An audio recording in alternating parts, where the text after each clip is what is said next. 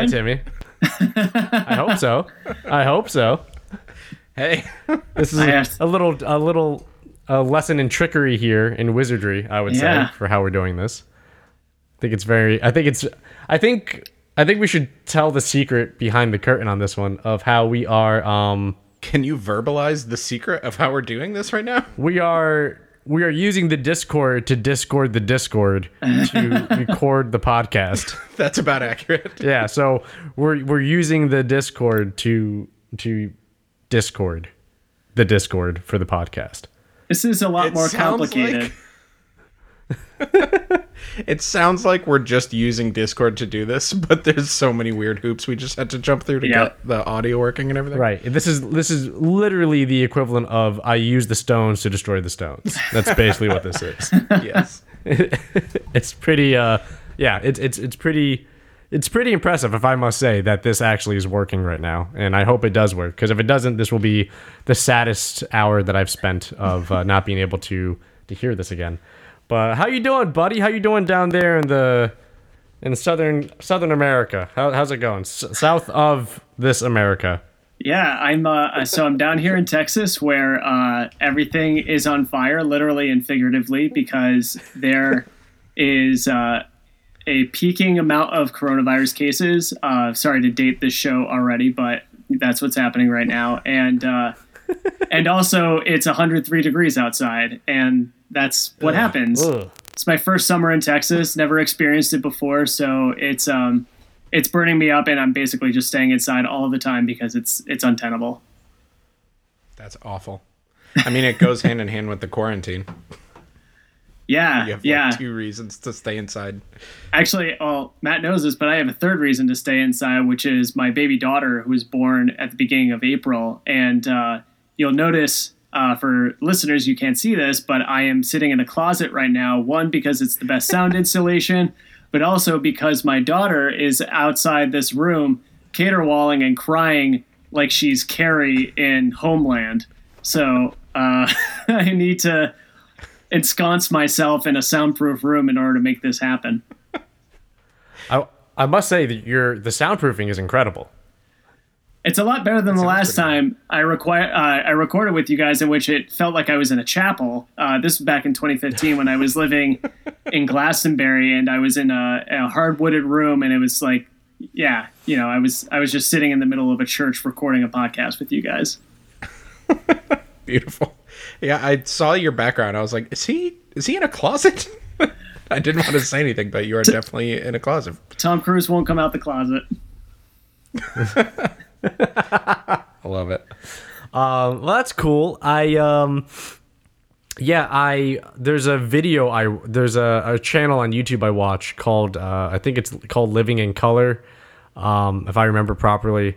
It's basically a guy who like vlogs his modifications on his cars, and he's just by himself in like a normal garage. It's not a special 4-post lift. It's not a super like heavy modded out garage. It's just a normal garage, and he lives in Texas, and he just works on the car. And I watched a video, and the video topic was cleaning the garage to get ready, so he's organized for a big repair he's gonna do. And he mentioned in the beginning, he goes, for those who don't know, I'm in Texas, and if I stay out in this garage too long, I will die, because it's just, that's what it is in Texas. So I'm going to keep the door open, so if it's like the light's too bright or whatever, sorry, but it's the small glimmer of life that I can get from some form of breeze that may come by, or I bake inside this oven known as my garage, and there's no way around it. It's true. He's not lying. That part. Yeah, no. So I'm glad we have on the ground experience to verify that kind of statement. So that's good. Yeah, I'm your local correspondent for Garage Heat. Okay, so quick question. Because Chris and I were talking about this Chris Kraus and I were talking about this downstairs. Do you play any battle royales, and B, do you care about battle royales? And they can be anything. It doesn't have to be Fortnite. We were talking specifically about Warzone, Call of Duty Warzone. It could be anything, but just, do you have any type of preference to those kind of games?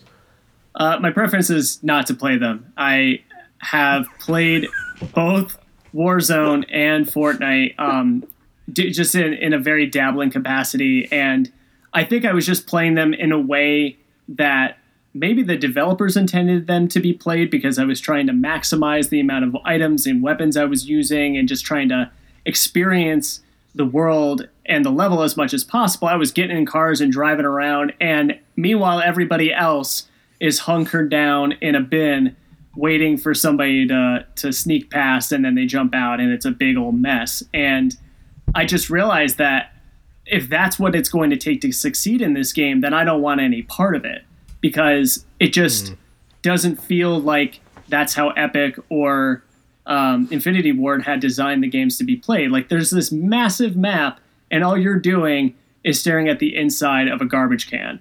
And so I didn't feel like wandering around the wasteland by myself for 40 minutes straight, just happening to win. I won the very first match of Fortnite I ever played, and it's because I was just kind of screwing around, avoiding all of the battles until I happened to encounter the very last person, and they were probably so jumpy by the time they saw me that I was able to take them out.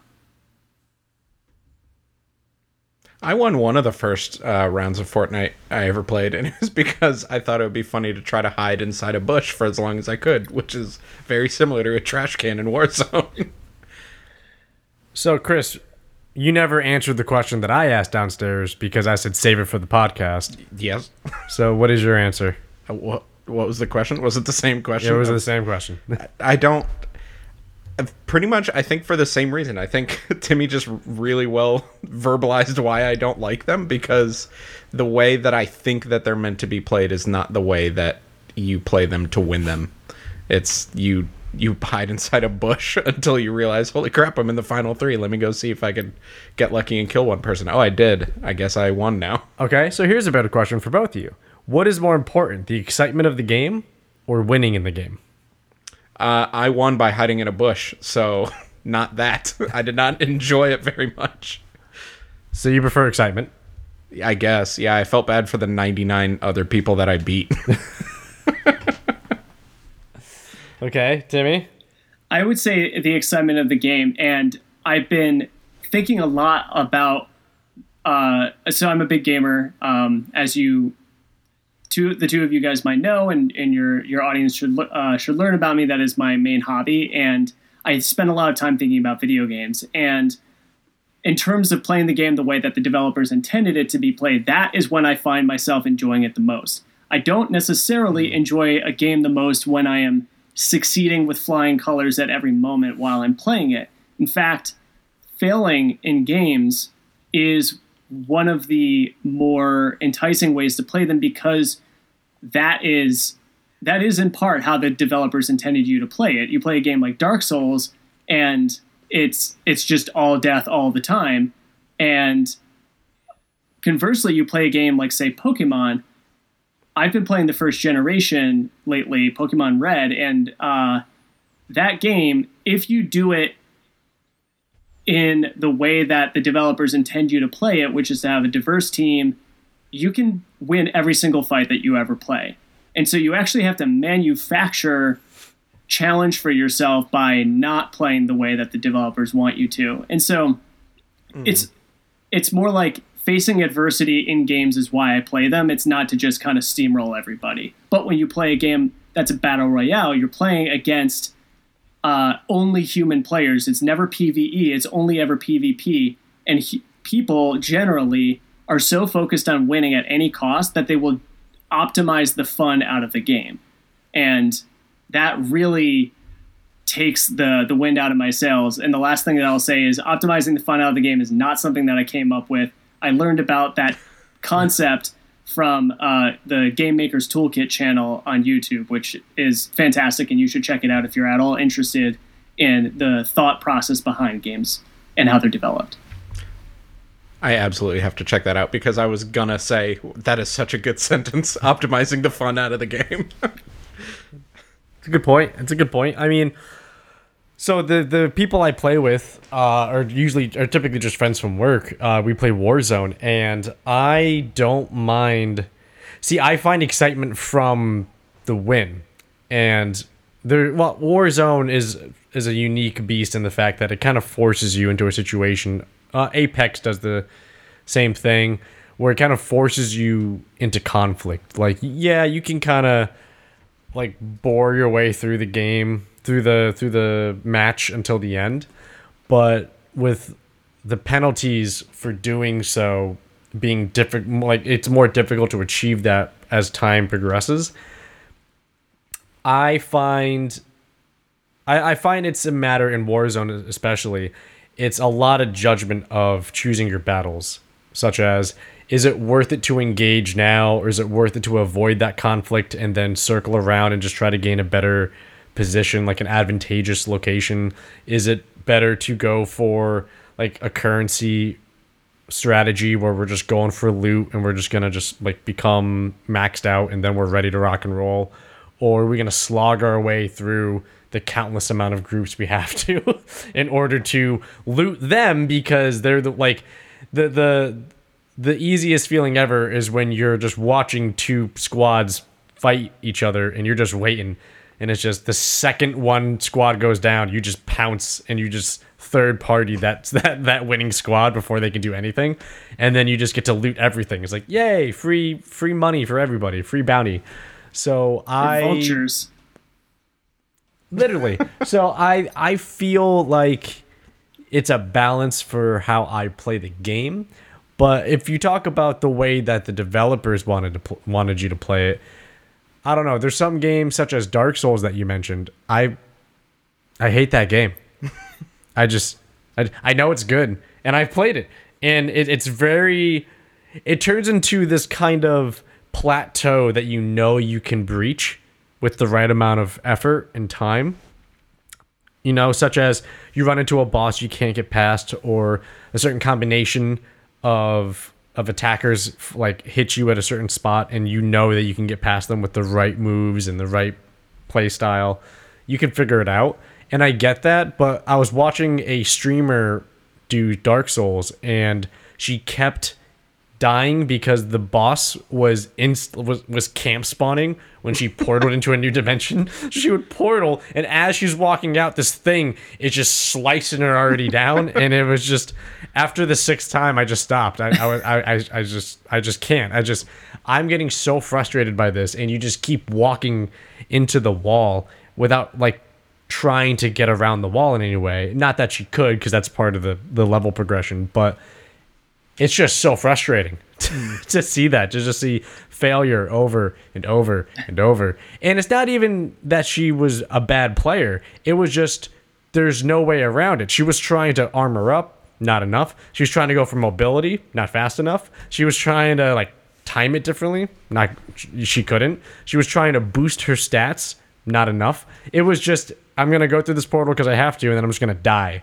And I cannot get past this part for now until I figure out a way to do it, or until the computer randomly glitches out and spawns the dude on far enough away from the portal that when my guy walks through it, I can just like roll my ass up the stairs before it can chase me.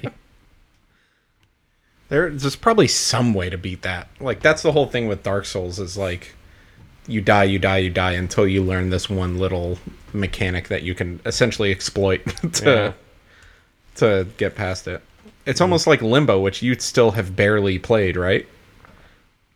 Correct. Yeah. You got to the spider, which I played through it recently. The spider's like 15 minutes into that game. Yeah, that's so bad. That's so funny that you mentioned that, because I sat a friend of mine down to play Limbo just so I could watch him, because I played it like 4 or 5 times through, so I know every beat of that game. And the fascinating thought process that some players will go through of, why isn't this working? I get up close to it and it skewers me through the head, and then I just lose, and it's inevitable. Some people just will face that as, there is no way for me to succeed here. And interesting. What's so funny about that is that the game is already telling you that this is a surmountable obstacle, because it immediately reloads a very close by checkpoint right before that happens. So it's telling you, we expected you to die here. And so you need to switch up your approach here so that you don't just repeatedly die over and over and over again. And we're facilitating that by not sending you back to the beginning of the game or some manual save point that you did. It's designed to be played that way. But some people just death, adversity, failure, and then they're done, and they can't deal with it. Yeah. For me, it was I don't like spiders. I can't help you there. Adversity, failure. That was it. I mean, yes, that was definitely a adversity for me. But I saw the giant spider legs and I freaked out, and I was just, nope, I'm good. I'm good. You got to give it another chance. I solved it, but I was just thinking, are there more spiders then? And then you see them crawling in the background and shit. And I was, I don't need to play the spider game. Like it's, I don't like spiders. I'm not gonna play the spider game where it glorifies spiders and they're all over the place. That's just nightmare fuel. I don't need that. I think the reason why I would prefer a game like Dark Souls or, say, Metroid, which I have tattooed on my arm, or both of my arms, is because the game rewards you by you being familiar with the world in which it takes place. And so the more familiar you get with how the world that Dark Souls, how it's put together, the more that you can take advantage of the fact that there's a shortcut from the Undead Parish to the Firelink Shrine, which previously, up until that point, if you needed to get back there, you would have had to slog all the way back the way you came. But if you explore and you're willing to put in the time to get familiar with the environment that the game takes place in, then you're rewarded for it. And that can be the difference between you banging your head against the wall indefinitely, or you know that there's some other part of the game you can go and visit, get stronger, come back, and then you can maybe mulch the boss that was giving you a hard time before. A game like Warzone and just the whole Battle Royale model, it doesn't really matter how familiar you are with the world in the brief experience that I have, because that's not really the point of being on this level. Things are randomized. There's not necessarily a guaranteed loadout of where you're going to be landing or where you're going to be checking out. It's not the same every single time, which is that dovetails with how that game is designed. So at that point, the world and its environment, for all of the expensive amount of programming and design that went into it, I'm sure those designers cry themselves to sleep every night because none of the players are noticing any of the detail that they're putting into the world. They're too busy staring at the inside of a bin. And that matters to me. And I imagine, Matt, that there is your experience of getting together with your coworkers and playing Warzone is more analogous to playing pickup basketball after work than it would be to get together and to have the solitary experience of playing a video game by yourself, or to even do like a co-op campaign in, say, Gears of War or Halo. What you're doing is more of like a recreational sport than it is the narrative experience of a game. That's true. Yeah, I mean, I do the same thing with Overwatch, where I like now. There's two speeds to Overwatch for me, which is one, it's super zen chill out mode where I just put on some chill music and I just play and I fuck around, whether it's with friends or by myself. Or I am super hardcore into it where I will only play with at least like a 3 or 4 stack of people I know, so we can communicate, strategize, we can deploy effectively, we know how to like change comps and counter comps, and it gets super intense then. And I actually haven't played Overwatch that seriously like that for quite some time, because a lot of people, it's hard to just align the timing for everybody. But I feel like, and the more I play, the more I realize this, especially now that I built a gaming rig, a gaming computer, I realize more now that I really game socially. I don't really game too much anymore for the single player part. And that's in part, I think, because of the way I value the investment of my time into it, where I look at it as such an investment. You know, I was debating playing Switch and playing Breath of the Wild just last weekend, and I ended up not doing it because I was thinking it's gonna take so much of my night because I'm not just gonna play it for 20 minutes. I'm not just gonna play like one chapter of it because there are no chapters. You just got to keep going. Well, I mean, there's chapters, but you know what I mean. It's not easy to differentiate a sequence within that game. You just get lost in it and you play it. Compared to, there was a possibility that two of my friends were gonna hit me up and just say, "Hey, man, I'm coming on Warzone for the next 45 minutes. If you want to play, I can jump in, hang out, quote unquote, for 45 minutes." Have some funny moments, and then it's over. And then after that, it's just, oh, I'm going to go chill on the couch and then go to bed.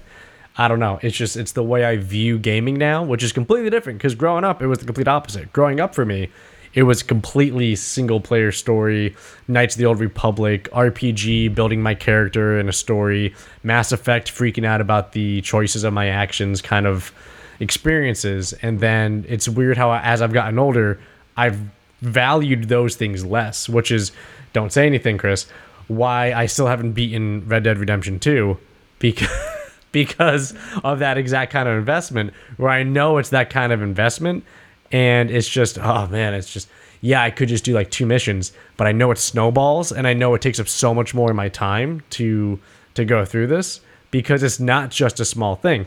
It's like we were talking about it the other week. It's so hard to just say, ooh, I just want to watch that one good scene from Inglourious Bastards. That's not how that works. You watch the one good scene, and the next thing you know, you're 2 hours into the movie, and you still have, an hour to go? Like, that's just how it works. It's not easy to do that with with a good movie. When you go to do that, it's just, no, now you're wrapped in it, and now it's a commitment, and now, yeah, that's what it is. It's no longer in a moment. It's now an experience, and it's now a commitment. And it's now this big thing to me that's just much more involved than a simple, hey, let's do a quick Warzone game. Oh, we're done. Okay, we don't have dinner. Bye, guys. And we all just log off. We can cleanse our hands of that sin so easily. Gross. Chris, would you say that you generally prefer narrative games?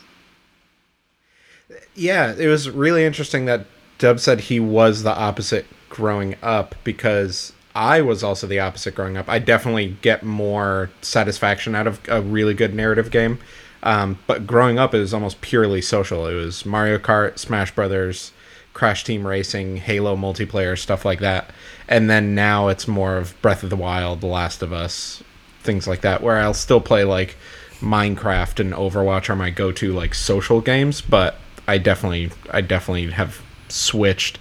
Like late high school, early college, I completely switched more into like the narrative mindset.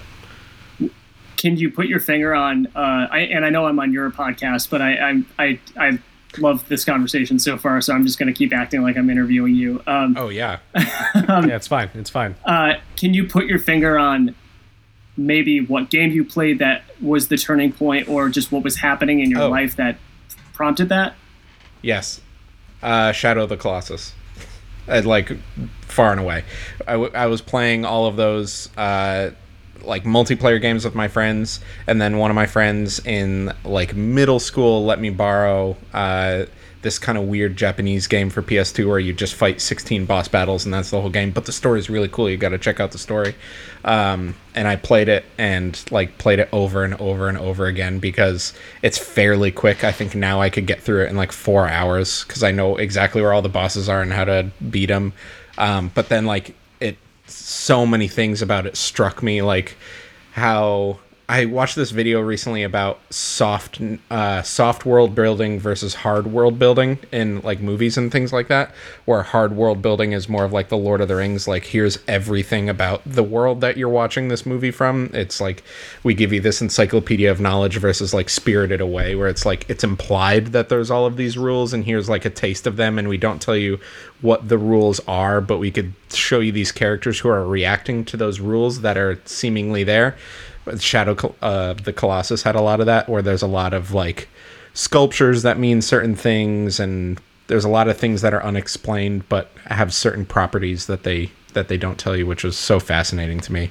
And then I was like, are there more games like these? And then I got into like, that's when I really got into Zelda, which is my favorite series of all time, and Metroid and things like that, and it just like opened a whole door for me of things I was missing since like the 80s essentially.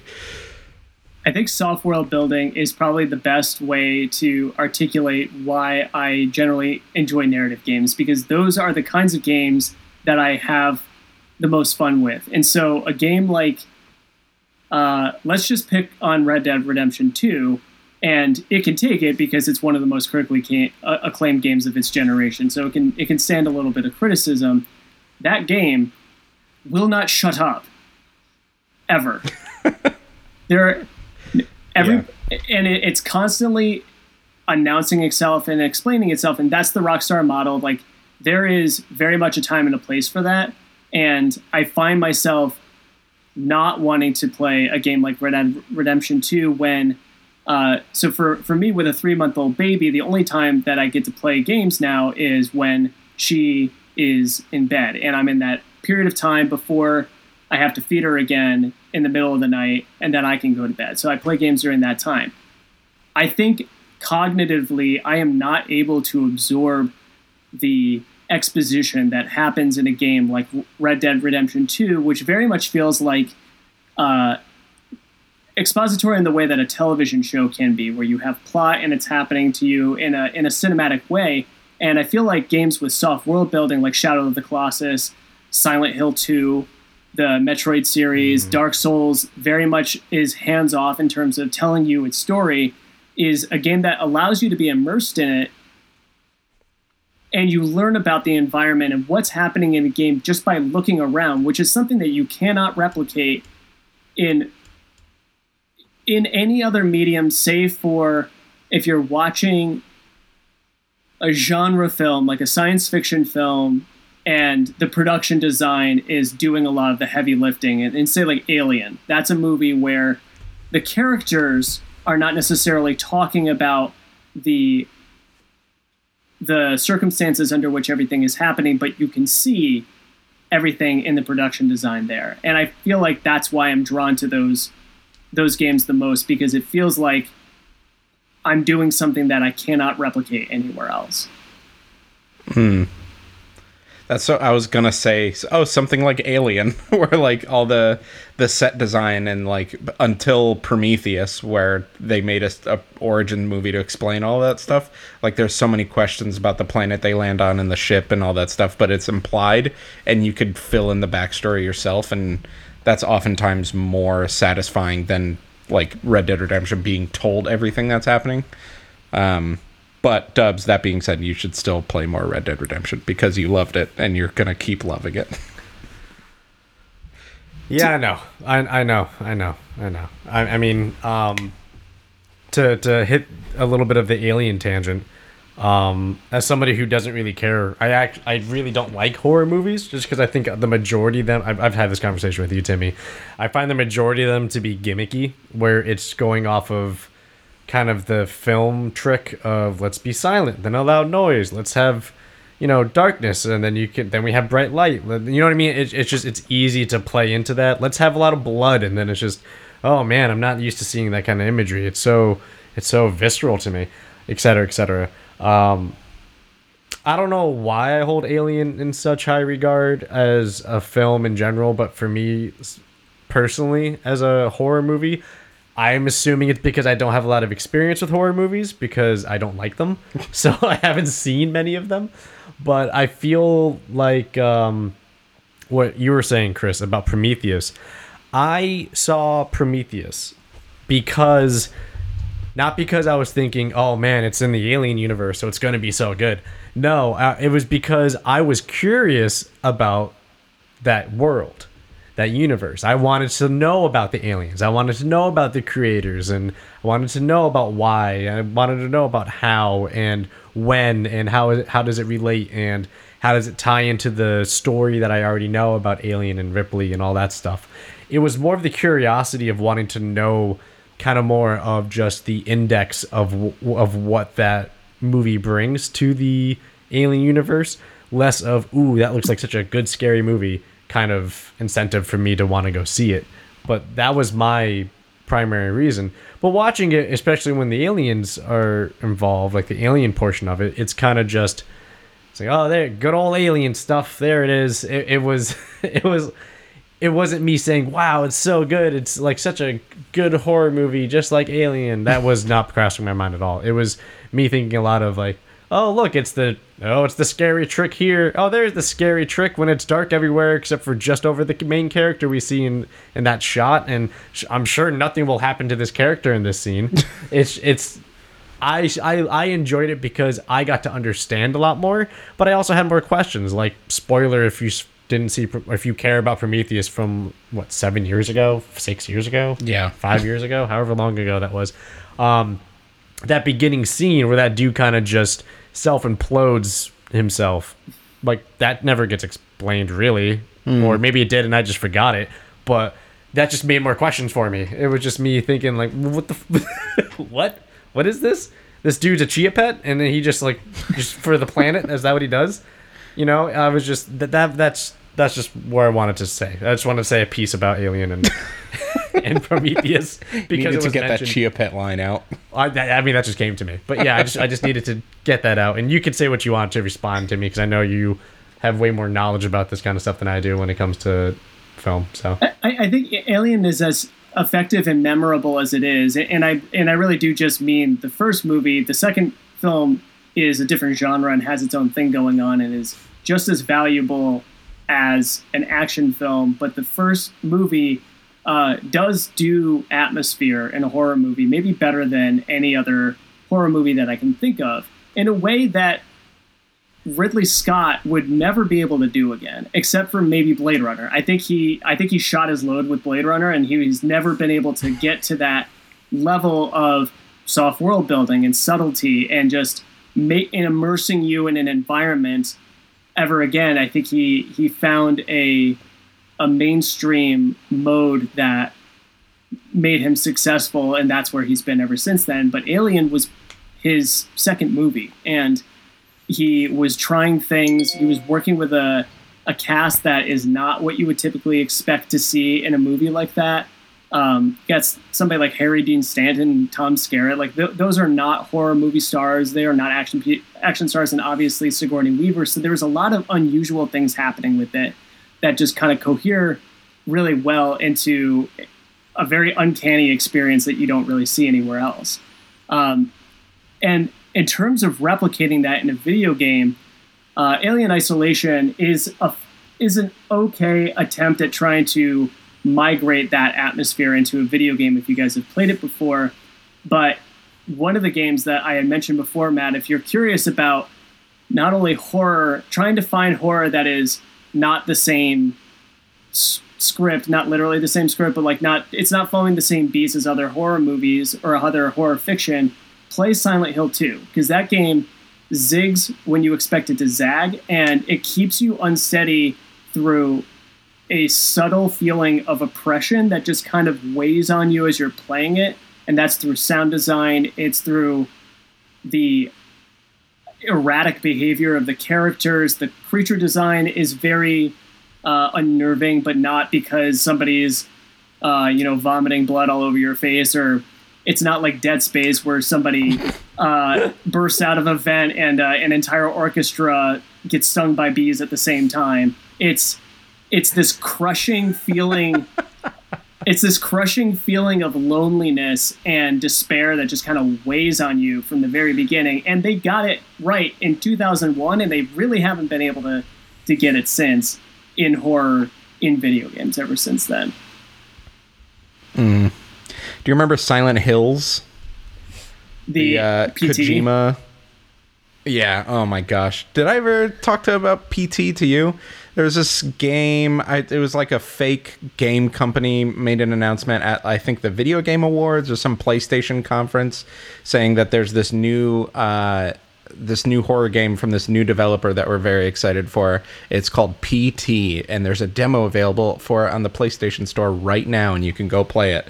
People started playing it, and it was very creepy. It had really good atmosphere.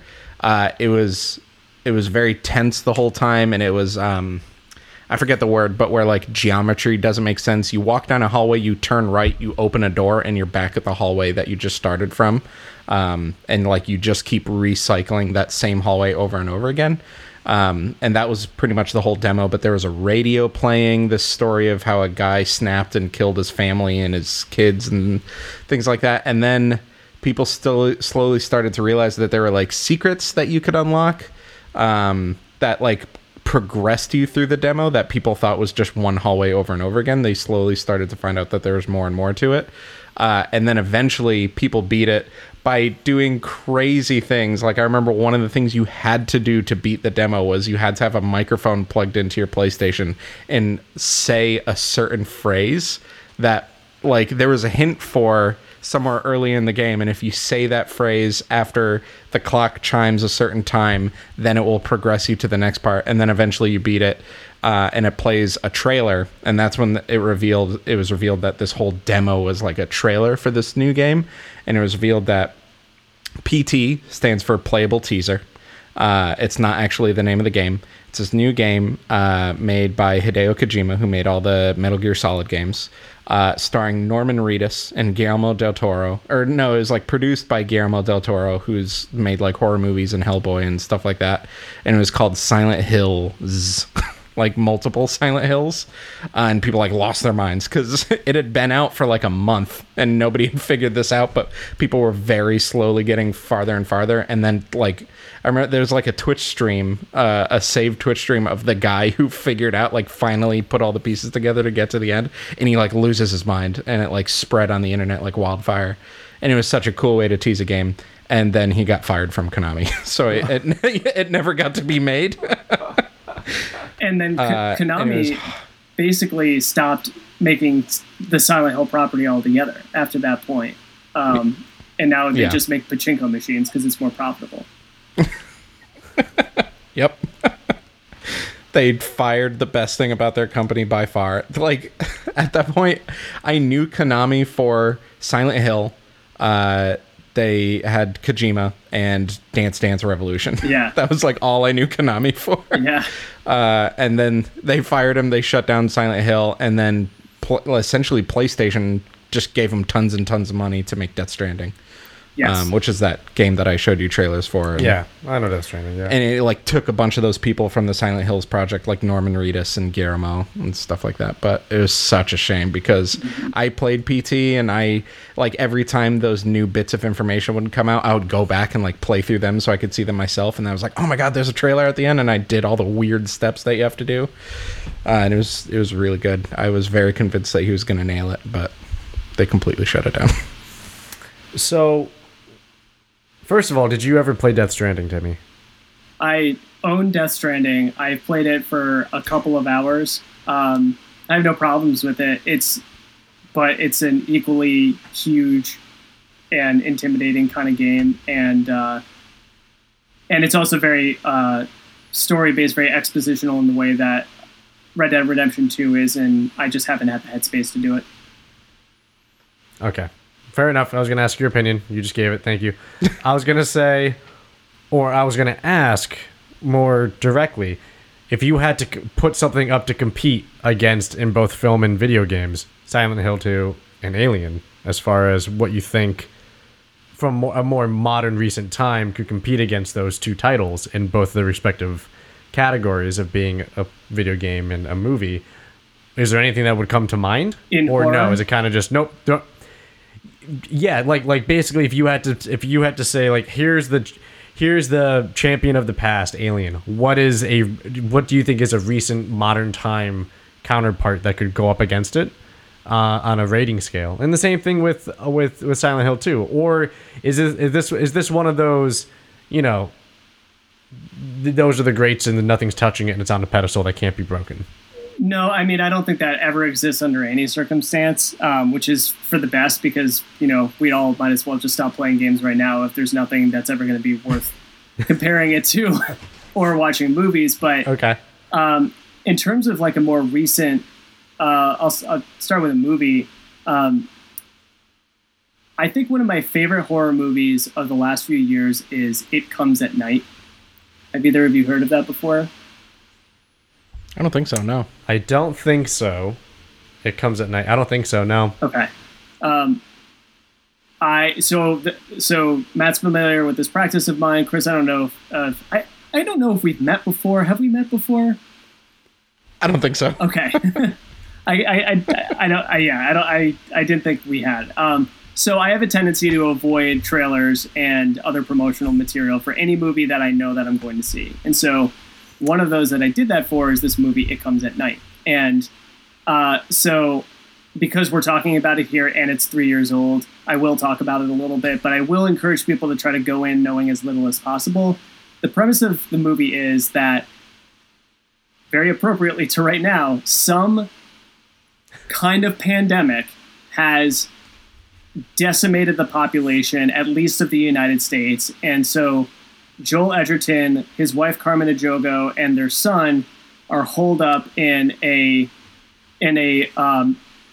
mansion in the woods, essentially, to just try to isolate themselves as much as possible. They have a dog with them, and they're just kind of protecting themselves from it. And you see immediately the stakes because Grandpa is dying in the very first scene of whatever pandemic is hitting the rest of the world. So you know that it's actually happening. It's not just in their heads. Like, this thing is real. And things get upended when a young man stumbles onto their property looking for food, and they decide not to kill him and to take him and his toddler son and wife in to stay with them. And they just try to like coexist as two separate families hunkered down in the same house with each other. And it's extremely tense.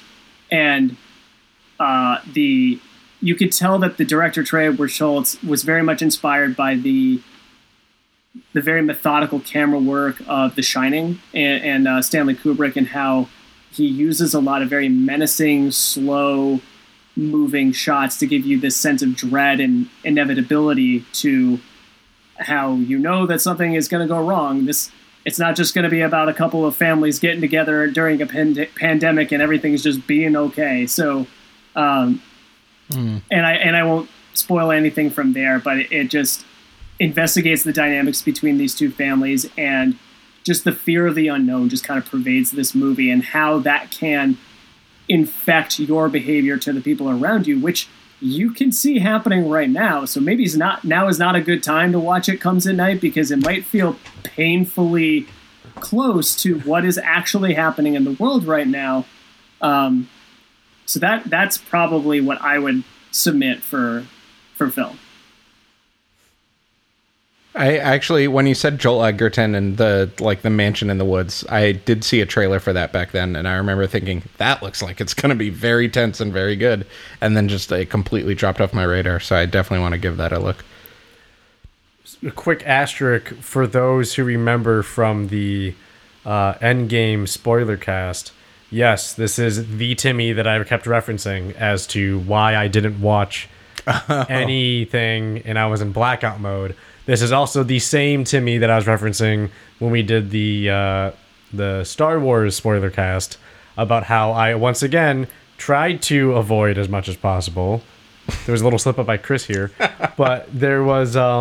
yes, this is the Timmy that nice. I got that from. So for those wondering is this the same guy he was talking? Yes, it is the same guy that I was talking about. Yeah. So just an asterisk. I don't know how far you take it, Timmy, but Dubs, we went to see Endgame together for Dubs' first time, I think my third time. He walked into the movie theater with blinders on his face, so he didn't see the movie poster on the way into the theater because he didn't even want to know what was on the movie poster.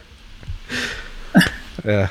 Wow, that is more or less what I did when I was at the Dark Knight Rises premiere back in 2012. I was seeing it at midnight. I was seeing it as a triple feature with the first two films, and there was, as you imagine, a ton of publicity stuff all around the theater. This was in Plainville in Connecticut, and I was just heads down. Like, I just relied on my girlfriend at the time, my wife, to just kind of be my eyes. She was my seeing eye person walking through the theater, just so I didn't see anything. I didn't even know what Bane looked like before I went and saw that movie.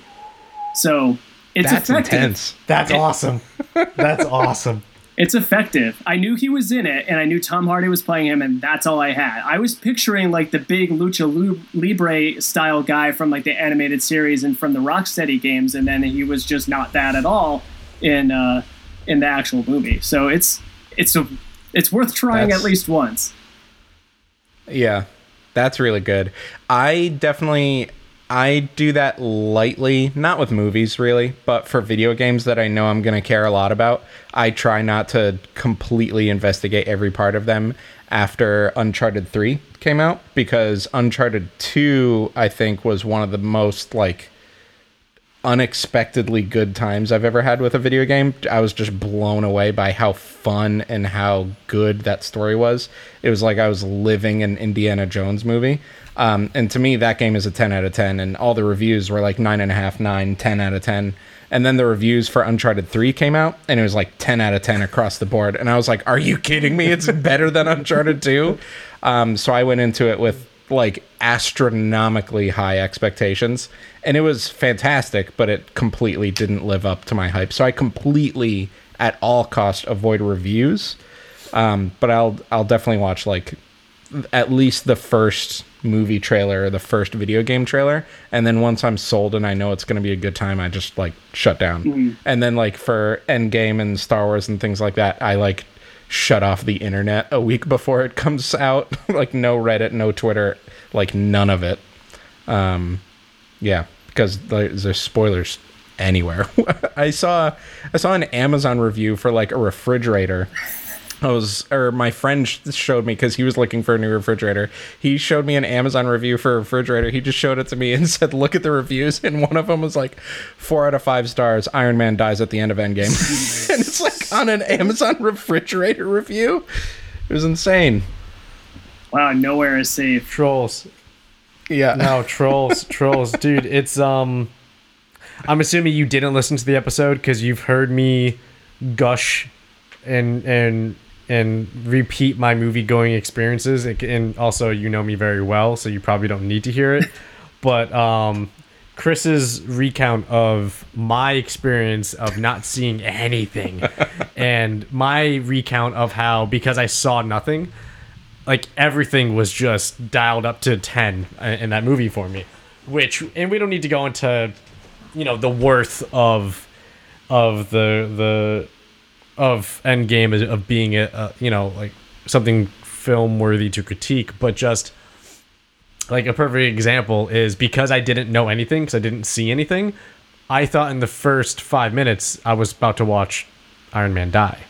Because I didn't know of any other scene in the movie, because I didn't see anything of Tony Stark and RDJ in the movie at all, so I never saw anything. So I just, in the first 5 minutes, I'm already in the mode of, he's dead already in the beginning of this film. He's done. Like, there's, oh my gosh, he's just gonna die without oxygen in the middle of space. I can't believe they're about to do this, because everybody kept saying it's the end of the contracts for these people. They all want to move on because they're all done with this universe and their characters. So I knew that there was an end coming, and the fact that it was immediately starting off with that, I just thought, I can't believe they're gonna end it like this. I can't believe they're about to end RDJ's entire investment into this franchise, with the first 5 minutes being him just saying goodbye into a shitty camera that's failing on him. Like, that's it. That's how Iron Man ends. That's how this is how it ends. I can't believe this. It was incredible. It was like taking my son to go watch a movie every 5 minutes. He would like look over me and be like, "Dad, are they really doing that?" I'm just like, watch the movie, kid. Watch the movie. Oh. I definitely want to do that. There's like nothing crazy huge on the horizon besides Tenet. Like, that's the only movie I could think of that's got me super, super hyped. And I saw that first trailer and I'm like, okay, I'm sold. I don't want to know anything else about this movie, because I know, first of all, the more trailers I watch, the more thrown off I'm going to be once the actual movie starts. So I'm ready to go into that one blind. But there's really nothing that I could think of that's worthy of doing a blackout for. Unless you guys can correct First of all, how dare you? How dare you? What? Not black out for any of Endgame or Star Wars. That was just... I was too excited. I know. I couldn't. I want to ask you, because you are I know you're a definite admirer on some level of being a fan of his. When you see like Tenet, or you just see a new Christopher Nolan movie, is your reaction just, oh, it's another Christopher Nolan movie, I kind of have an idea what it's going to be? Or do you have more of a, I know it's going to be good, I'm just curious as to what this movie's going to be? Like so what is your take on Tenet, and just when you see a Christopher Nolan trailer or notice of, hey, Chris Nolan's going to be doing something, like what goes through your head? So with Tenet, I know nothing about it. I know only that Robert Pattinson and John David Washington star, and that's it. I have no plot. I have no imagery in my head. I haven't even seen any of the first trailers. Like, I got nothing. And so when I know that Christopher Nolan is coming out with a new movie, like take Dunkirk, for example, which I think actually that the last time that I was on a podcast with you, Matt, we talked about Dunkirk. It was in 2017. That's a historical movie. It takes place in World War II. It's about an actual battle that happened. And so spoilers isn't really a thing when it comes to plot. But the way that the movie is made and the imagery, like I said before, the casting, that's a whole other thing that if you go in blacked out, then you don't actually know who's going to end up in the movie. And so that just becomes pleasurable in and of itself when you go and actually see the thing. And so with Dunkirk, I didn't know that it had the kind of triptych structure and the sense of time. That time was so important to the way that movie was edited and just designed as a war movie was a really exciting experience.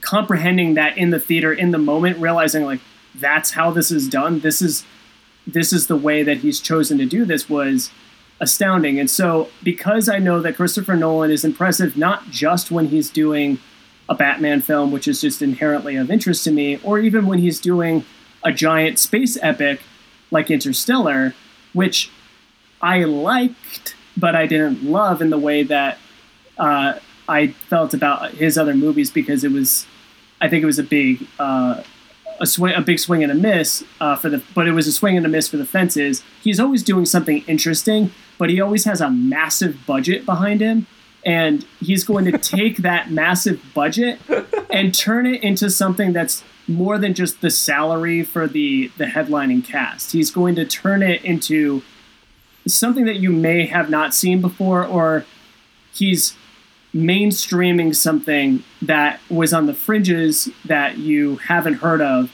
Like with Inception, for example, he took a lot of the imagery and the storytelling techniques from the animator Satoshi Kon and put them into Inception. If you go back and you watch Paprika or other films by this animator who's now, unfortunately, he passed away really young, Satoshi Kon, you will see so much of Inception just having nicked it from those movies. So Christopher Nolan himself is a cinephile. He's always doing something that is on a grand scale and almost guaranteed to be more interesting than anything else that's in the theater at that time, and potentially even during the entire season in which it comes out. Yeah, because even like when you say like Christopher Nolan, oh, this is going to come out and it's going to be great and it's going to be like another one of those Christopher Nolan movies, he's done so many different things at this point now. Like Memento, the Batman movies were obviously very similar. But then Inception is, I think, what people think of when they're like, oh, it's going to be a Christopher Nolan movie. It's going to be like Inception. But then Dunkirk was a war movie. Interstellar was a space epic. And he's touched into so many different genres. It's usually sci-fi. It's some type of grounded, somewhat sci-fi. But yeah, I loved Interstellar. I did not like it on my first watch. To me, it was very underwhelming on my first watch. I'm like, okay, I get that. But then I rewatched it, and I actually watched like breakdown videos of things about it that I didn't quite catch, and then rewatching it and tying all those in together, and like the undertones that I didn't quite pick up on, which I guess is part of why I may be overpraising it, because I had to watch a 20-minute YouTube video telling me why it's good for me to realize why it's good, where I would have preferred to just realize that while watching it. But yeah. My problem with Interstellar. So here's the thing: Christopher Nolan is kind of like, to me, like when I hear that I'm gonna see a movie by Christopher Nolan, it's very much I have a similar reaction to when somebody says, "Oh, this is a Tarantino movie." It's kind of just there's certain points that I expect to be hit. Do you know what I mean? It's kind of like I'm expecting these flavors. For better or less of a term to use, because I don't have a good vocabulary to explain it. I expect flavors from Christopher Nolan, and I expect flavors from Tarantino.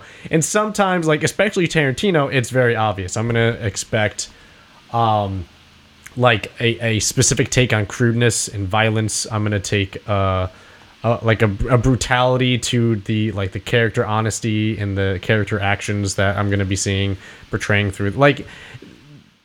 Whatever, that's Tarantino. The thing I had a problem with Interstellar wasn't that I just thought, like, for example, I have no clue why you say it was a swing and a miss. Your reasons are probably way more valid from an actual critique standpoint. My critique of it is just I don't understand some of the things he's talking about. Like, I didn't understand the terms, definitions, the theories, the physics. I didn't understand the black hole concept. I didn't understand the time travel, the communication stuff. Like, I think if I understood, like, the only thing I kind of understood was the gravitational like effect on time with the planet that they went on, the wave planet. That's the only thing I kind of understood. Where from I'm a dum-dum, can I understand what they're talking about point of being a viewer? I got that part. I understood that. And then it was cool the way they kind of dragged it out. So I too was also anxious when they returned, and I was just thinking, I felt like it was only a few minutes, if that. It can't be that long. Nothing bad could have happened. Like, nothing too bad could have happened. And then you had this breakdown of what happened in that time frame, and you see the impact and you feel the impact. It was more just I was watching it, and I feel like this is easy to say with a Christopher Nolan movie. They're beautiful. You know, and I'm not just saying, oh, like, obviously it's high def. I mean, it's beautiful in the way that the graphics are being depicted. Like especially in Inception, where there's obviously some green screen. There's obviously a lot of special effects. It's beautiful. Like, the way he depicts time slowing down, where they're going into different levels. It's beautiful. Like, the way the water hits and the way they're slowly being moved, and then how they're moving in a different level, and how it's a different speed. And yeah, and especially the people he uses in his films, which I understand the majority of them are the same. They're great, and he has he does a great job with them all the time, you know. But it's just Interstellar for me, I just couldn't understand the concepts of what they were talking about, so I felt like an idiot trying to, because the scene would move on, and now I go, whoa, no, wait a minute. Why is that happening then? If this and this, and the next thing I know, it's not talked about again. It's referenced maybe like an hour later. And because of that, I just felt stupid watching it. But from going back to the beauty standpoint, I thought just the colors, the saturation, it's beautiful. I don't know how he does it or what he uses to make that his style. IMAX. IMAX helps, but you know what I'm saying, Timmy? Like, you know what I'm saying. I know you know what I'm saying. Yeah, so Nolan has worked really with just two cinematographers his whole career. First with Wally Pfister, who he was with through The Dark Knight Rises, and then Wally Pfister, who won an Oscar for Inception, went on to make Transcendence, that movie with Johnny Depp and a bunch of other big stars who have been in Christopher Nolan movies, and it was kind of a piece of crap. But he then moved on to work with Hoyte van Hoytema, who also shot Spectre, which is another amazing-looking, big-budget action movie. He's made Interstellar, Dunkirk, and I presumably Tenet with him as well. It's these people who know how to take an action scene and make it look like somebody put a lot of thought into the way that it is going to appear on screen. It's not just a shaky cam with a ton of cuts and we're going to figure it out in post-production. Like, on set, what's the lighting like? How does that impact the feeling that you get while you're watching it? And how much of the screen ideally an IMAX screen, can we fill with this image? And that's something that you can really count on with a Christopher Nolan movie, that you, with an action movie, even a big action series like the Marvel movies have, you wouldn't say, oh yeah, I remember that had, I couldn't tell you a single cinematographer who's worked on a Marvel movie except for Matty Libatique, who worked on the first 2 Iron Man movies, because he's Darren Aronofsky's cinematographer, and it was just weird that he was doing the Iron Man movies. So with Interstellar, and this is kind of a dichotomy, Matt, that you and I have, is where I care about if a movie makes emotional sense, and I think you tend to get fixated on whether it makes logical sense. And that can kind of dictate whether you enjoy a movie or not, hence our major disagreement over the oh my gosh, what's it called? The second recent Star Wars movie, which we don't have to rehash here, but that was the crux of our disagreement there. And with Interstellar, the reason why it felt like a big swing for the fences and ultimately a miss is that it's a movie that is going for this massive emotional impact. And Christopher Nolan, for all of his strengths as a director, almost never knows how to land an emotional moment. He whiffs it almost every single time, and I think it's because he just doesn't care enough about that aspect of filmmaking. He co-writes his scripts either by himself or with his brother a lot of the time, so it's not like he's not involved in that aspect of the filmmaking, but it's just not something he's naturally good at. He's also bad at handling women. They tend to be symbolic or ciphers in his movies, or it just is irrelevant whose gender is what, and that has value, especially in a big science epic like Interstellar. Maybe that's not even necessarily the point, but that movie felt like it should have ended for him at the script level. They should have had him on set as a producer for the visual aspects of it, and then Steven Spielberg should have directed it, because he would have nailed the emotional moments in that movie. But Nolan just can't do it, and that's why ultimately what it's going for on a narrative level just didn't work for me, because it just hit with a big old thud. And it has nothing to do with Matthew McConaughey. I think he can be a really talented actor when he's directed well, and I think he was in that movie. It's really just Nolan can't get out of his own way. He's trying to get an emotional moment with you, but you're stuck in the, like 5 moments back because you're hung up on the logic of it all. And not you specifically, Matt, just the viewer. You're just like, wait, what the hell is happening right now? I'm supposed to care about what's happening on screen emotionally, but I'm so confused that I can't even figure it out. And so you've lost me. That's a really good point, because that was like that feeling I came out of it the first time I saw it, with the black hole scene and the way it ends and the way he figures out, oh, this is what we're supposed to do, and then it cuts to later we solved it and now there's this big emotional finale. I was still like, so wait, how did the black hole work? And then when it was explained and I rewatched it, I got all of those things and I could like put those things aside me. So for me, it almost feels like the logic got in the way of the emotional moments, kind of like you were saying, but my not understanding of the logic, I couldn't move past that. I was still like, that didn't make sense to me. Didn't even start to process how it made me feel emotionally, because I was still hung up on essentially how the black hole worked. The one other thing I wanted to add is, so I was recently, I love the soundtrack to Interstellar. I listen to it all the time, even to this day. I love it. And I was on the track that plays when they've gotten away from the water planet where there's mountains of waves. Wes Bentley dies, and they realize that their crewman is like, what is he, like 27 years older or something like that when they get back on the ship. And Matthew McConaughey is watching the video that he got back from Earth, and now his daughter and son are Casey Affleck and Jessica Chastain. They're adults, and he just realizes that he has missed 27 years of his children's lives. And there's a very, for Hans Zimmer, very kind of light touch piano piece that happens during that scene. And now that I'm a father, that scene resonates with me even more than it did during the film, which I do think it is successful when it happens in the movie. I think he does nail that really well, especially McConaughey's performance in that scene is really, really good. But now I'm able to more readily put myself into that character's shoes. And, I haven't been a day apart from my daughter, for better or for worse, since she's been born, because I can't, I can't go anywhere.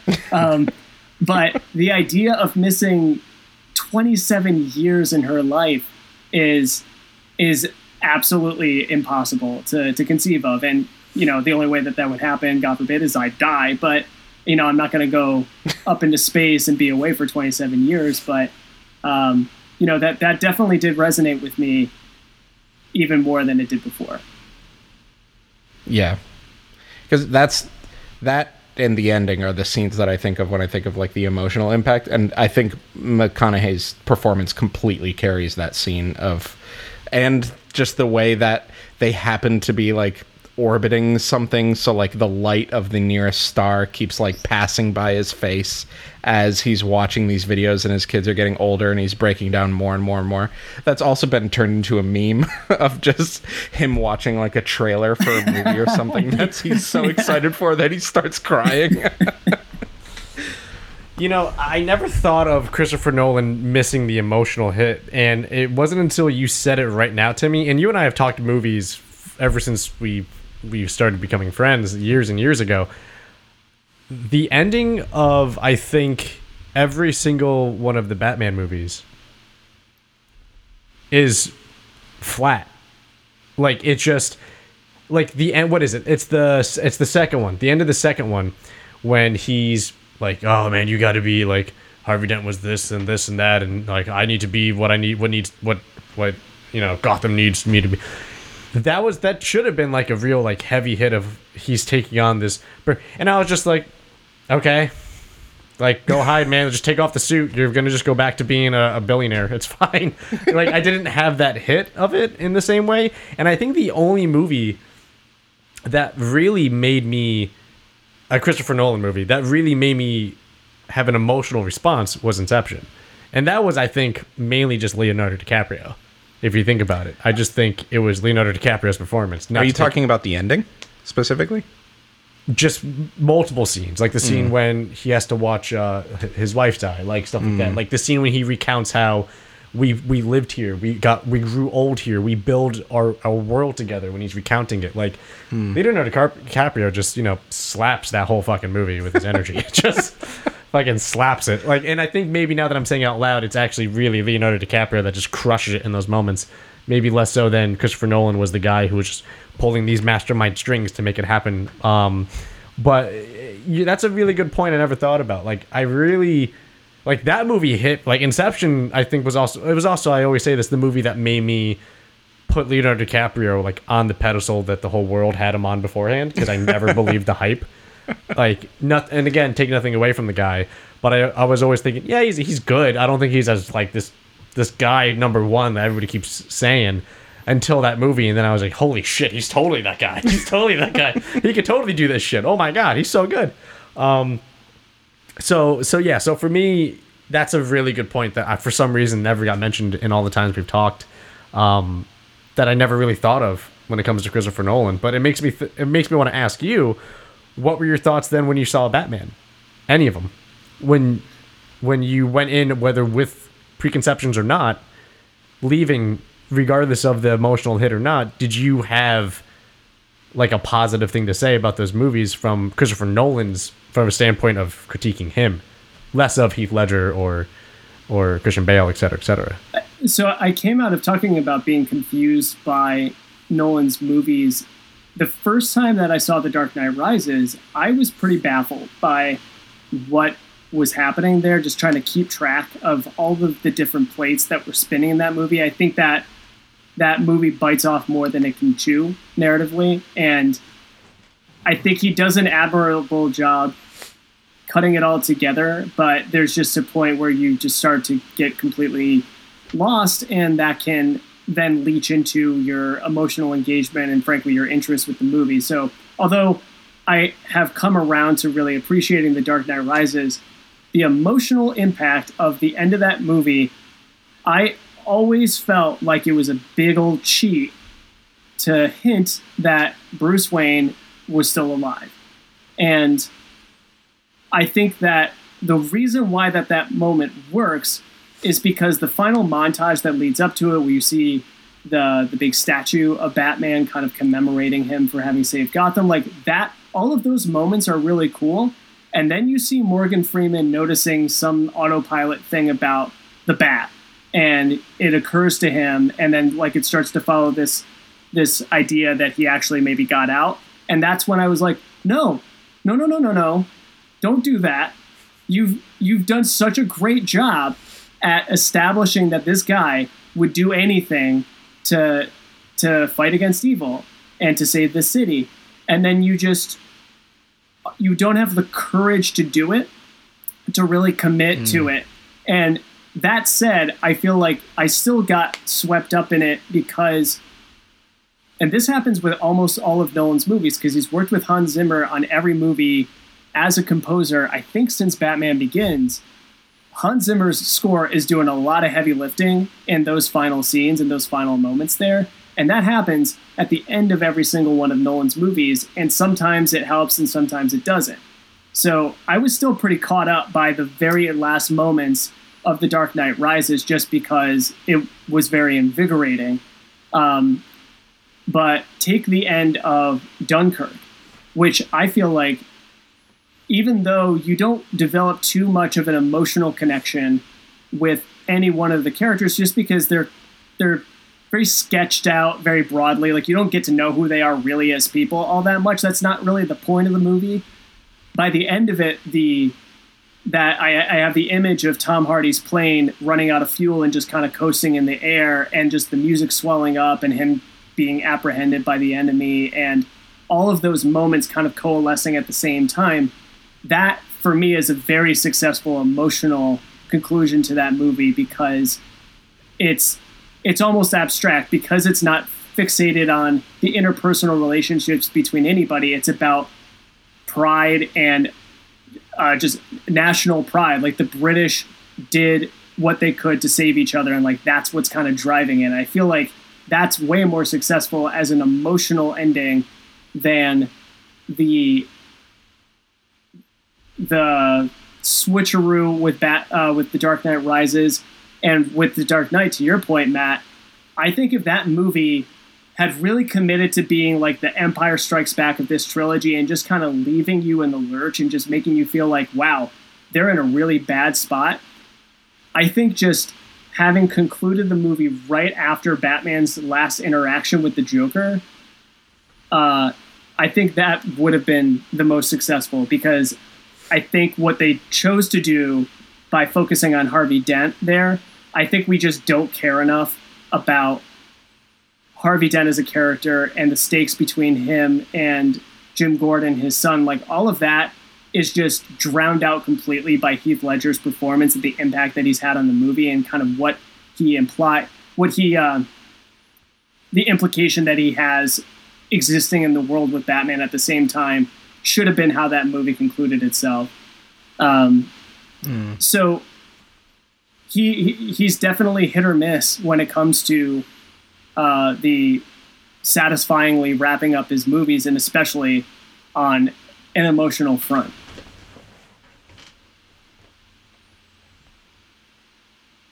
That's a good point. Yes, at this point I'm just listening. Like that just sounds correct. Like, yep, Timmy figured it out. So I don't want to go into it on this episode, because that's like a whole other 45 minutes just in itself of talking about the conclusion of the Skywalker saga. Which I haven't seen. I haven't actually seen episode 9 yet. Oh, wow. Oh, wow. You haven't? I'm waiting to get my hands on a Dolby Atmos enabled speaker, because it's enabled on Disney Plus, and I missed it in theaters, so I want to replicate the experience of seeing it at home. And I still know nothing about it. There is some good sound in that movie. Yeah, oh, wow. It's some pretty great stuff. I mean, we've been over this. Like, you could just turn on lightsabers on and off for 2 hours, and I'll say it's a good movie. So, like, I'm extremely biased. We all know this. But you should definitely find a speaker system that can do that, and then take your child outside so they don't have their head rattled by everything that happens in that movie. Yeah. by the speaker system.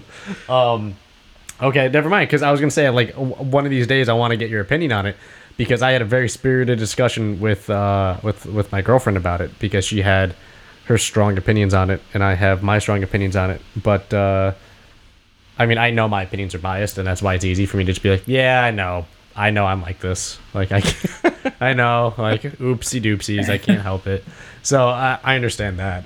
So that's good. So then here's a question. Speaking of children, what have you been doing with your limited time away from children? What have you been playing? Like, what is your go-to? This is what I can play. Are you just rehashing old games because you like it's easy to put down, or are you trying to sink your teeth into something new? There has been a mix of that, because rehashing old games in limited time is definitely especially if it's been a tough day, it's the gut inclination is to go just play something that I'm familiar with, if only to have something to do with my hands, kind of distract my eyes, and then I'll like listen to a news article or a podcast or something like that. It's just a way to decompress. But when I'm not doing that, two things. I've either been trying to beat Dark Souls. I've never actually beaten it yet, but I actually have a character build that's been working for me, and I'm actually succeeding, and I've been able to beat some bosses on the first try, which is really cool. And the other thing that I'll add about Dark Souls, and this is how I want to try to play other games, I want to black out while I'm playing games too, in the same way that I do with movies, because it's really tempting when you're playing a very challenging game like Dark Souls to look up the wiki to try to find out how to optimize your character, what Titanite do I need to max out my weapon, all that stuff. And the game is so obtuse, it doesn't tell you any of that stuff. And so I realized as I spent a lot of time on the wiki that I realized that I'm not doing this the way that it was designed to be played. You're supposed to discover it on your own. So I have like one more Lord Soul to get in Dark Souls. I'm getting close to the end. I'm very excited about that, but it's a very time-consuming game, so I don't always have the energy or the time to play it. When I have a shorter amount of time to play, I've actually been doing a Let's Play of Pokemon Red on YouTube. I've never recorded anything before. This is my first time, and so it's just kind of serendipitous that I had to also do recording with you guys, because I've just started to learn how to do that in the best way possible. So I've been doing that with Pokemon Red. I have 5 episodes posted on YouTube right now. There's like 3 views on each of them because I'm not promoting it at all, and I don't go on social media, so that's not the reason why I'm doing Shameless it. plug. Shameless plug. You can plug it right here, man. Shameless plug.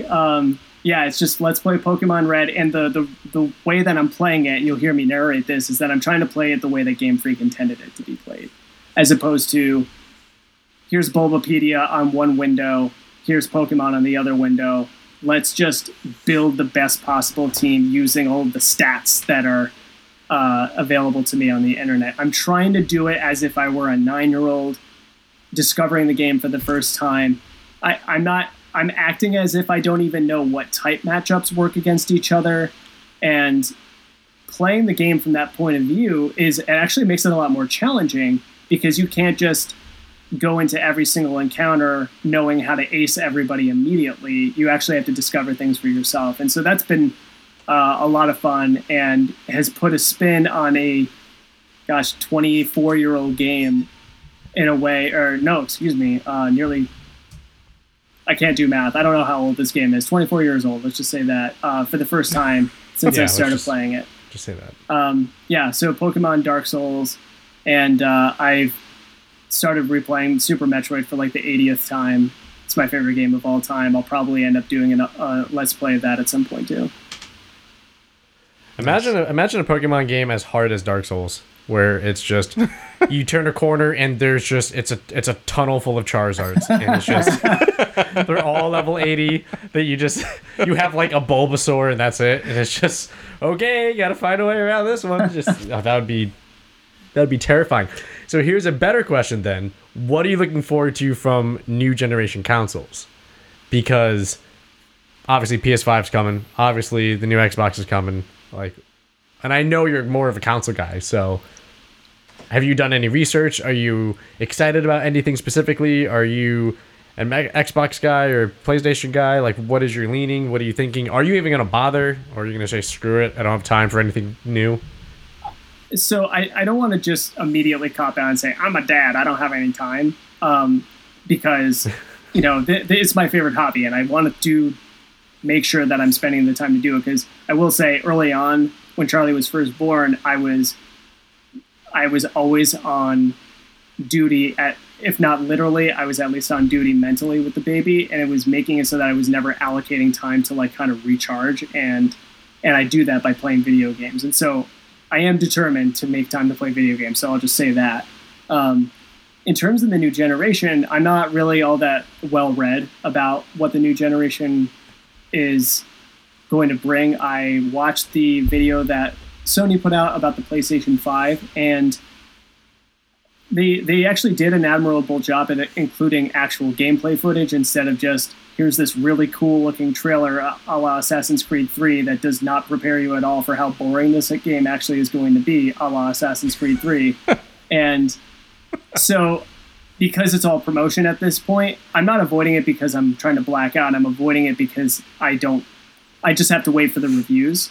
But I don't plan on purchasing a PlayStation 5 just yet. I have a pretty substantial library of PlayStation 4 games that I have gotten this summer. So because I haven't been able to play games as much, I've been getting very vicariously interested in what I might be able to play at some point. So all that is to say is I've spent a lot of money this summer on the PlayStation Store, just building up my library. So when I do have the time, I just have a lot of things to catch up on. So I would just as soon catch up on all that stuff before I invest in the newest generation. That's admirable. It's shocking to see someone with so much logic. What is your take? Yeah, what's your point of view? I mean, so my whole thing is once there's something on it that I have to have that isn't going to be on PS4, I'll end up getting it. So far at launch, it doesn't look like there's going to be anything. There's honestly really nothing. There's Spider-Man Miles Morales, which isn't Spider-Man 2. It's like a Spider-Man 1.5. That's its own standalone thing.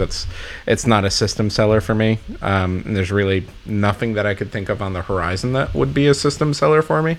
But maybe like God of War 2 or something like that eventually. Because you know how much I love that game. It was so incredible. Yeah. But that's until then I'm content. I'd love to play through my backlog. I'd actually really love to either start streaming or doing a Let's Play or something like that. So that's cool to hear that you've been starting that. And there's so many things that I could do that with. I want to replay through every Zelda game in release date order again, which I did back right before Skyward Sword came out in like 2011. I played through everyone leading up to that point, and there's been like 5 more since then. So I want to do that again because that was really cool. So I also have a huge backlog, so I'm not super worried about the upcoming consoles yet until there's essentially a God of War 2, whatever Naughty Dog's next thing is going to be, or one of those huge studios that just make smash hit after smash hit. So I don't have a new console to look forward to because I still need to beat Red Dead Redemption 2 on Xbox and Breath of the Wild on Switch. So I don't have an answer to even. I'm not going to join the conversation on that. So not related to the new consoles, but a shameless plug for not me, but for Mark Brown's Game Maker's Toolkit, which I mentioned before about optimizing the fun out of games. He has a series called Boss Keys, and he does a in-depth analysis about every Zelda game and every Zelda dungeon in it. And I think you will lose your mind when you watch that, Chris, because it'll just be like pushing all your buttons, like analytical Zelda. Like, you should absolutely watch it because they're terrific videos, but it's like they're made in a lab for you. It sounds like. Sold. Um, Awesome. in terms of Breath of the Wild, so that's the game that I've played the most on my Switch, and I had an astounding amount of free time last year. I was working at a job that was very, very low maintenance. I had been working from home for most of my career, and so I just had a ton of spare time on my hands, and my wife was traveling a lot for work.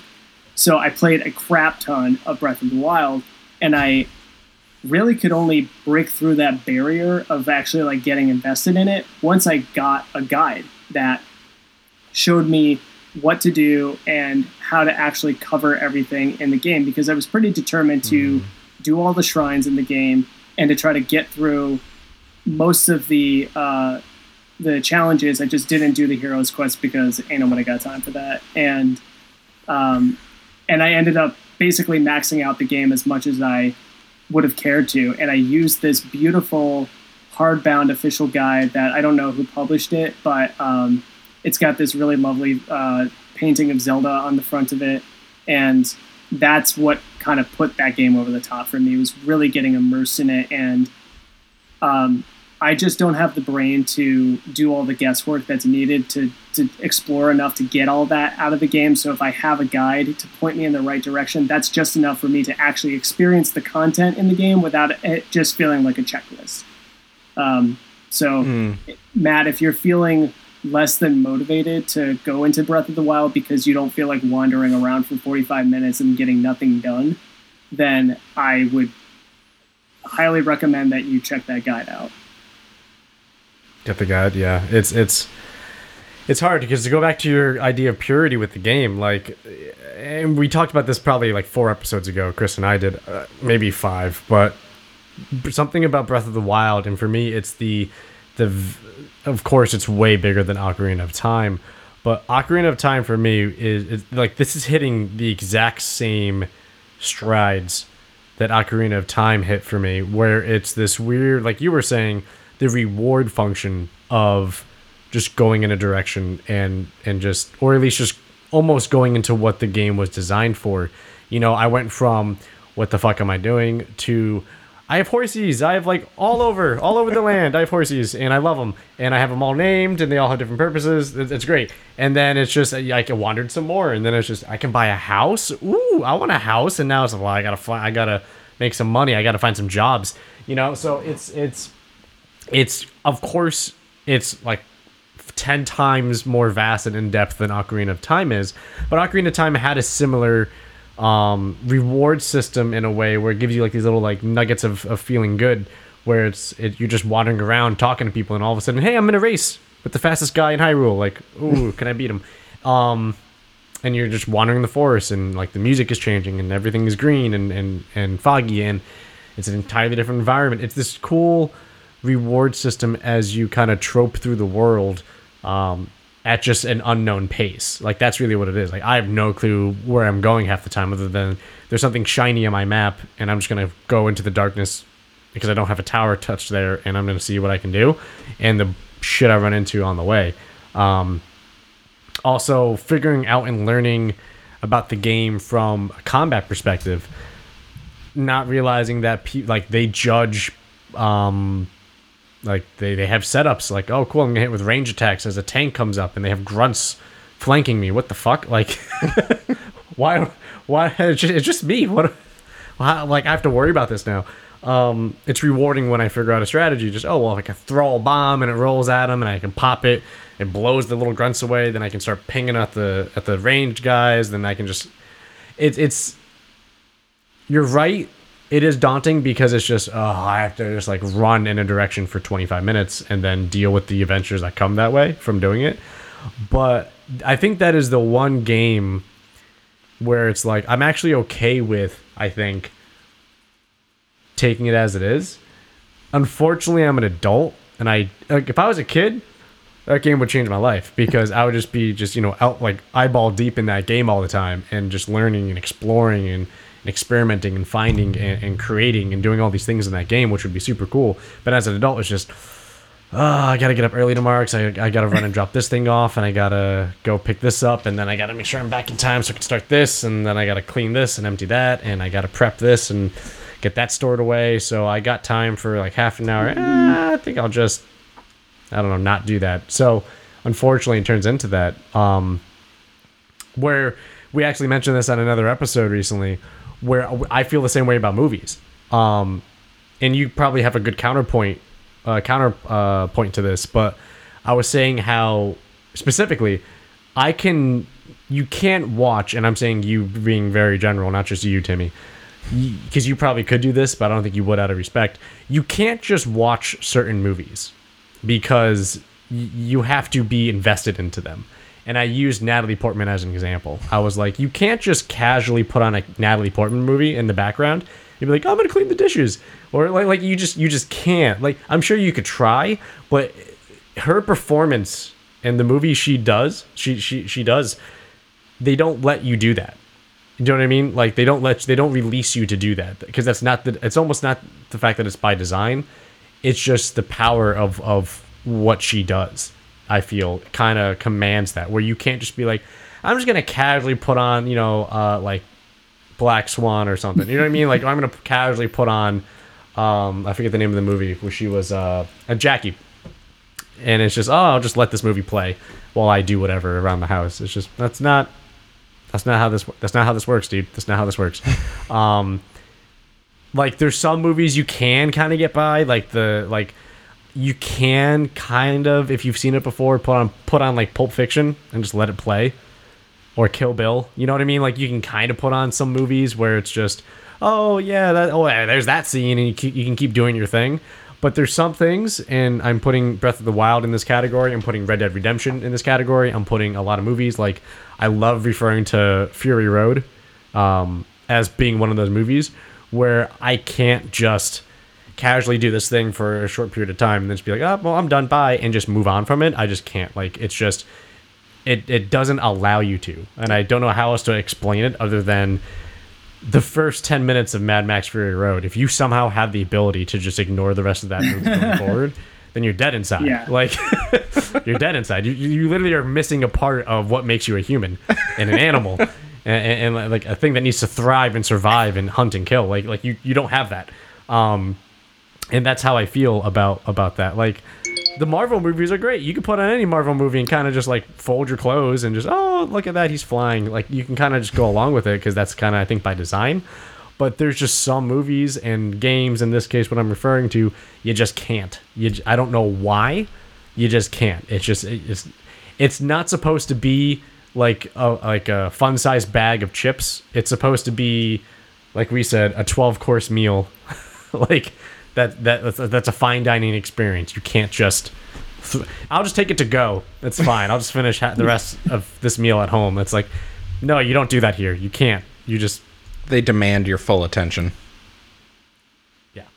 You know what I'm saying, right? Yeah, it's that exact experience that has actually created a situation where so I took off using FMLA, not paid, but family medical leave. I was able to take 3 months off of work for paternity leave. And it was unpaid, and oh my God, but that's a whole separate thing. But I did do it in order to be able to have time to help Nikki out and help out with the baby. And so during that time, I wanted to try to also, when the baby was sleeping, try to like take some time to like play games. And there would be these moments where I could go and play a really low demand game or a game that I've played a million times, like Super Metroid, and just kind of turn my brain off and not really focus on it. But then The Last of Us Chapter 2 came out, and I was determined to actually give that game my full attention. And so actually on Father's Day, which was a couple of days after that game came out, my deal with Nikki was that she would like take Charlie for the night and do all of the feeding and all of the putting to bed and all that stuff, just so that I could have like a solid chunk of time to just focus on that game. And so what you're talking about, Matt, is exactly what I've gone through, where I have these media that I want to consume, but what I'm interested in does not, it merits the kind of attention that as working adults we often don't have, and also the focus. which requires energy, and you may not even have that. You may have the time, but you may not have the mental wherewithal to give back to this media that you're trying to consume in the way that it deserves. There's been so many books that I've back in college that I set out to read because I was an English major and I felt like I wanted to cover the waterfront on the classic side that just flew out of my head because I didn't actually pay attention to them. I wanted to have read them, but I didn't actually want to read them. And so with a movie like Jackie, that's a great example because that movie, in addition to just not being terribly verbal, is this deeply unsettling emotional experience, and the music really hits that home, and Natalie Portman's performance in it is so great, and it's very internalized, and you have to look at it in order to actually give it the attention that it deserves. It's not Radio with Pictures. It's not an episode of Friends. You can't just have it on and basically understand everything that's happening without looking at the TV. So you need to work your life around whatever it is that you're interested in. And if it means that tonight is not the night, and maybe for the next week I'm not going to have the time or the energy to do it, you owe it to that piece of art that you're trying to consume the time and energy that it requires. The only other thing that I can think of that is actually fairly well suited to that style of consuming it, that very like low attention, low focus, is really old movies from like the 30s. And the reason why I bring that up is because I subscribe to the Criterion Channel, and they basically are like Turner Classic Movies, where they will have just a huge library of old movies starring actors that like you've maybe never heard of. And because they're so old and they were made at such a high volume in that period of time in Hollywood history, they are just not visual at all. It's the script that is why they're valuable in the performances. And you can basically get that just by listening to it. So I've watched in air quotes, a lot of movies just by listening to them because the dialogue is so snappy and everybody says like, hey, are you giving me the hi-hat? And, you know, stuff like that makes it entertaining, but it's not because of anything visual. It's the opposite of a Christopher Nolan movie. It's like I said, it's Radio with Pictures. So that's kind of the only example I can think of that actually maybe is better suited to that lack of attention, because you'll probably just get bored if you're just staring at two people in a room standing around talking at each other, because that's mostly what those movies are. Interesting. Yeah, that's a good point. That's a good point, thinking about how they didn't really have the technology to, like, they didn't have the ability to have massive sets and green screens behind them to move the camera. But actually, like, cameras were mostly stationary back then. Yeah, like, right. Moving shots was like a development when it happened. True. That's why if you the talking pictures, you watch a silent movie like Sunrise, which has a very fluid, very in motion, constantly kind of camera, and it was absolutely revolutionary and unheard of at the time, and it still stands today, even 93 years later, as an amazing visual experience to watch it, because it just is so not what you would expect from a movie made at that time. But most other movies that were making box office at the time are just two people standing around talking at each other with accents that don't actually exist in the world, and they all sound like they're sort of from the United States or sort of from the UK and kind of both at the same time. Yeah, that's a different time. That's definitely a different time. Speaking of time, it is running a little late for us, and we know that you have very limited time based on your new lifestyle of being a parent. So, do you want to give a shout out to your channel? Because we have no problem promoting your channel. I think that's really cool that you're doing that. I had no clue you were doing that. Thanks for dropping that on the podcast.